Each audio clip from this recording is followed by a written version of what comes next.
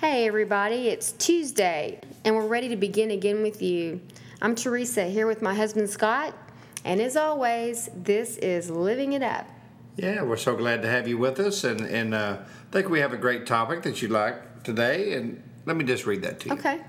You know, when it seems that something is missing, the reality is it's on its way. Well, that gives me hope. It sure does. Gives me hope too. And you know, honey, we got that from Jeremiah 29:11 through 13.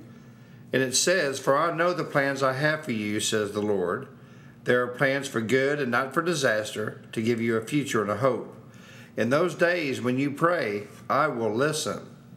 If you look for me wholeheartedly, you will find me." And what's the key to that? Wholeheartedly. That's right. Not kind of halfway doing it. To seek Him with all your heart, with all your soul, with all your might. I know that's loving Him, but to just hot pursuit. I'm seeking Him with everything I've got. And it says when you do that, you will find. The door will be open, and you will find. You know, it all has to deal with faith as well. You know, when you think something's missing, you know, you have to have faith that God is going to fulfill that. You know, that void. You know, He's going to fulfill that promise that the Holy Spirit has given you, you know. And by doing that, you know, that reality, it becomes real. You know what I mean? God actually brings that into fruition, and here it is. But it's all about faith. Yeah, and waiting on God. It is, and, you know, so many people want proof, but there's no faith in that. I know it. You know, and I'll be honest with you. Sometimes I have a really hard time waiting. It's difficult. You know, I remember my grandfather used to say he could wait faster than anybody he knew. And so, in other words, hurry up. You know, come on, God. You know, where's that promise? You know that you said you were going to give me this and that. You know, well, you know what? Sometimes we need to just stop, look around. He's given you and fulfilled a lot of things in your life that you maybe have taken for granted. Well, we've started documenting ours, and I know you journal yours, and I have a list of mine. Especially when those tough times come, I go back and look at that. Oh yeah, He came through. Oh yeah, He came through. But you know, it's always in His timing. Yeah. It's always in His timing. But it's just because you don't see it in the natural doesn't mean it's not going on in faith, in the supernatural. God's working through people. He's working through situations. He's moving things around. He's changing people's schedules. He's doing all that. You know, you have to realize it's not just God. What are you doing? You got to realize God is maneuvering people. People have lives. People have schedules. And He's working it all out for everybody. That's true. But, I mean, you said it. We don't want to wait. That's not natural for us. And especially when you get a vision for your life, you're like, okay, just because you got the vision, okay, now let's get you ready for it. Yeah. You can go great places, but if you have no character, you have no deep roots, you're not going to stay there very long at all. That's right. He's going to do a work in us. And you just crawl up there in that tree, get in that cocoon, and just stay in there. And when God is ready, He'll open it up and release you. It's like a boat sitting in a dock. When He's ready for you to be set to sail, you will be. But you have to encourage yourself and remember the promises. Remember what He said. And ask Him to show you, God, you know, I'm starting to waver a little bit in this. I need some confirmation today to remind me that, you know, I'm not spinning my wheels. Show me, tell me, send me an angel. Do something. Let me know. Okay, this is where I'm supposed to be. All right. There's nothing wrong with that. Not at all. There's not a thing wrong with that. You know, and God, you know, let us encourage you as well. God has a plan for each of you. Each and every one of you. And He wants to bless you.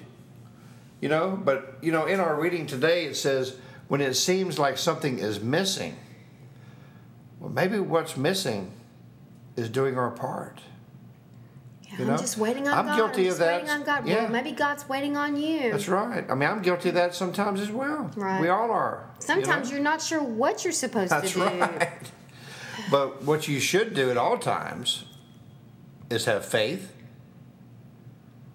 that God is going to fulfill His word. He is not a person who doesn't live up to what he says. You know, when we get so locked down in our mind on the way, this is the way it's going to be, this is what we want to do, and we try and we try and we try, and we just this, you always use this example about there's a couple and they're trying to conceive, and they try and they try and they try and they can't seem to get pregnant. And what do? They decide, well, we'll just adopt. And then what happens? She gets pregnant. Well, they got their mind off of it. They weren't locked down on just that plan having then when they thought it was going to happen and exactly the way they thought it was going to be. They let that go, got busy doing this other. There you go. You know, what did Jesus pray? He said, not my will, but your will be done. What we have to understand, and I have to remind myself, God blesses us and does things for us to glorify his name. That's it. Not to glorify you. He says we ask and we don't get because our motives are wrong when we ask. It's not about us. Yeah. And so sometimes, you know, we may be praying a prayer, you know, that's not really going to glorify him. You know, it's just about getting ahead or whatever, you know. Well, you know what? If it doesn't glorify God, then you know what? He's not going to act on it, you know, because he tells us that in the Word, okay? This is not something fabricated that Teresa and I are saying. This is in the Word of God. And so, you know, we just want to be sure that we glorify him when we pray to him. You know, that when he does bless us, he gets the glory, not us. Right. And even with us, before we met and when we began to pray that God would bring us a spouse, you know, our prayers were bigger than just someone that we could be married to and just go and enjoy our life. We wanted it to be for more than that, to have more purpose than that. And we're not saying everybody is going to you should get married and do a podcast and have a ministry. That's not what we're saying. We're just saying to have a bigger vision for your marriage, to do wonderful things for God, things that matter to him, things that have eternal value to him. Man, you line yourself up with God's plans like that, especially if you're praying for a spouse, for someone that you can do great things with and for the Lord, just look out. Yeah. You know, it's a wonderful thing, and God puts people together for his purposes. Yeah, that's what he wants. That's what we were praying. That's right. That's why he's so, you know, in the Bible it talks about we're the bride. Okay? And Jesus is going to come back and get us. Okay?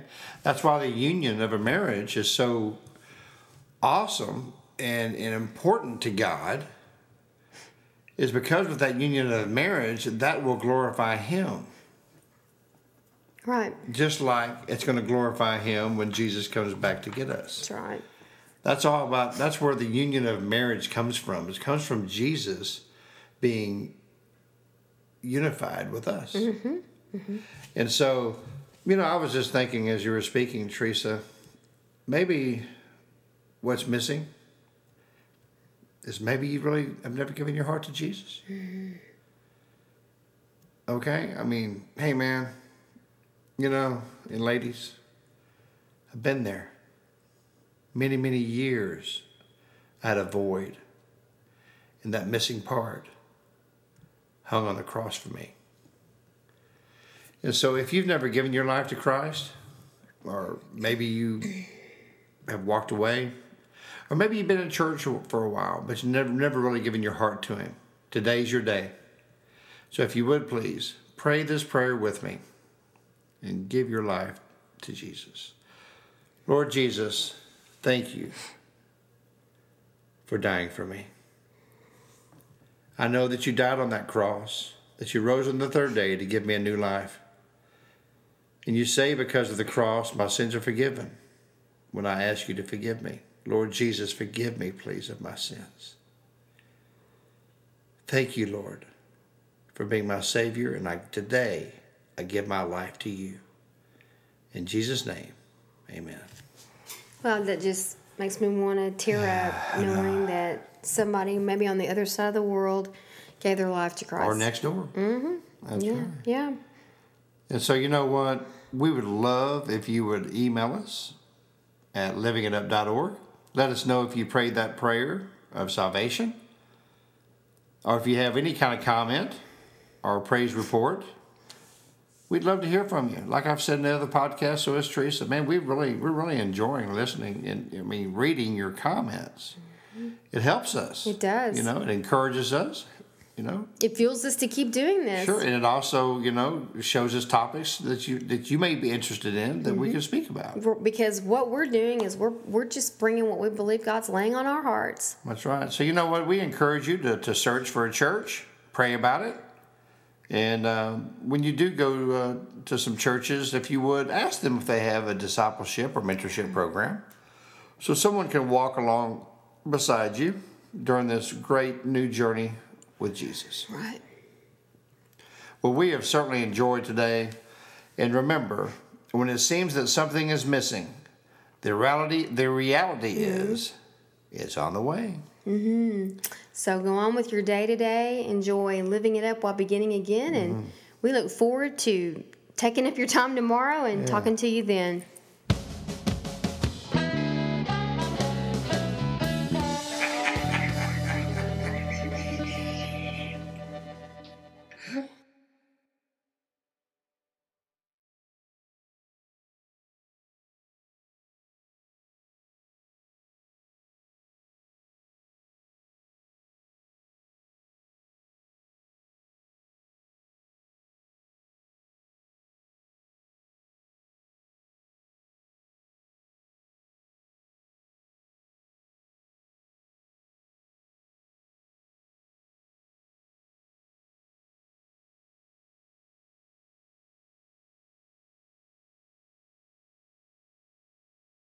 And in the meantime, we just say, live it up while beginning again.